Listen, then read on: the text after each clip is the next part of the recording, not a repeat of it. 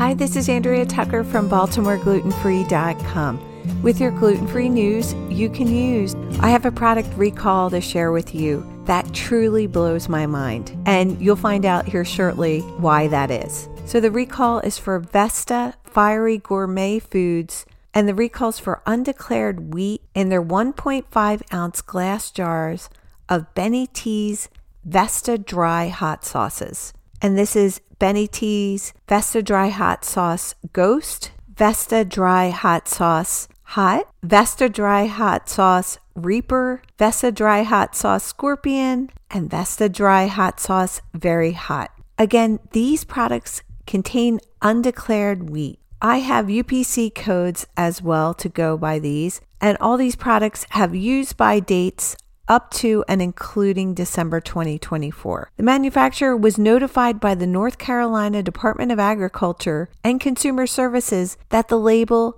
does not state the flour used is a wheat flour. So here is what blew my mind about these products. In the 15 years that these products have been on the market, they've never disclosed wheat as an allergen on the label, and they contain breadcrumbs.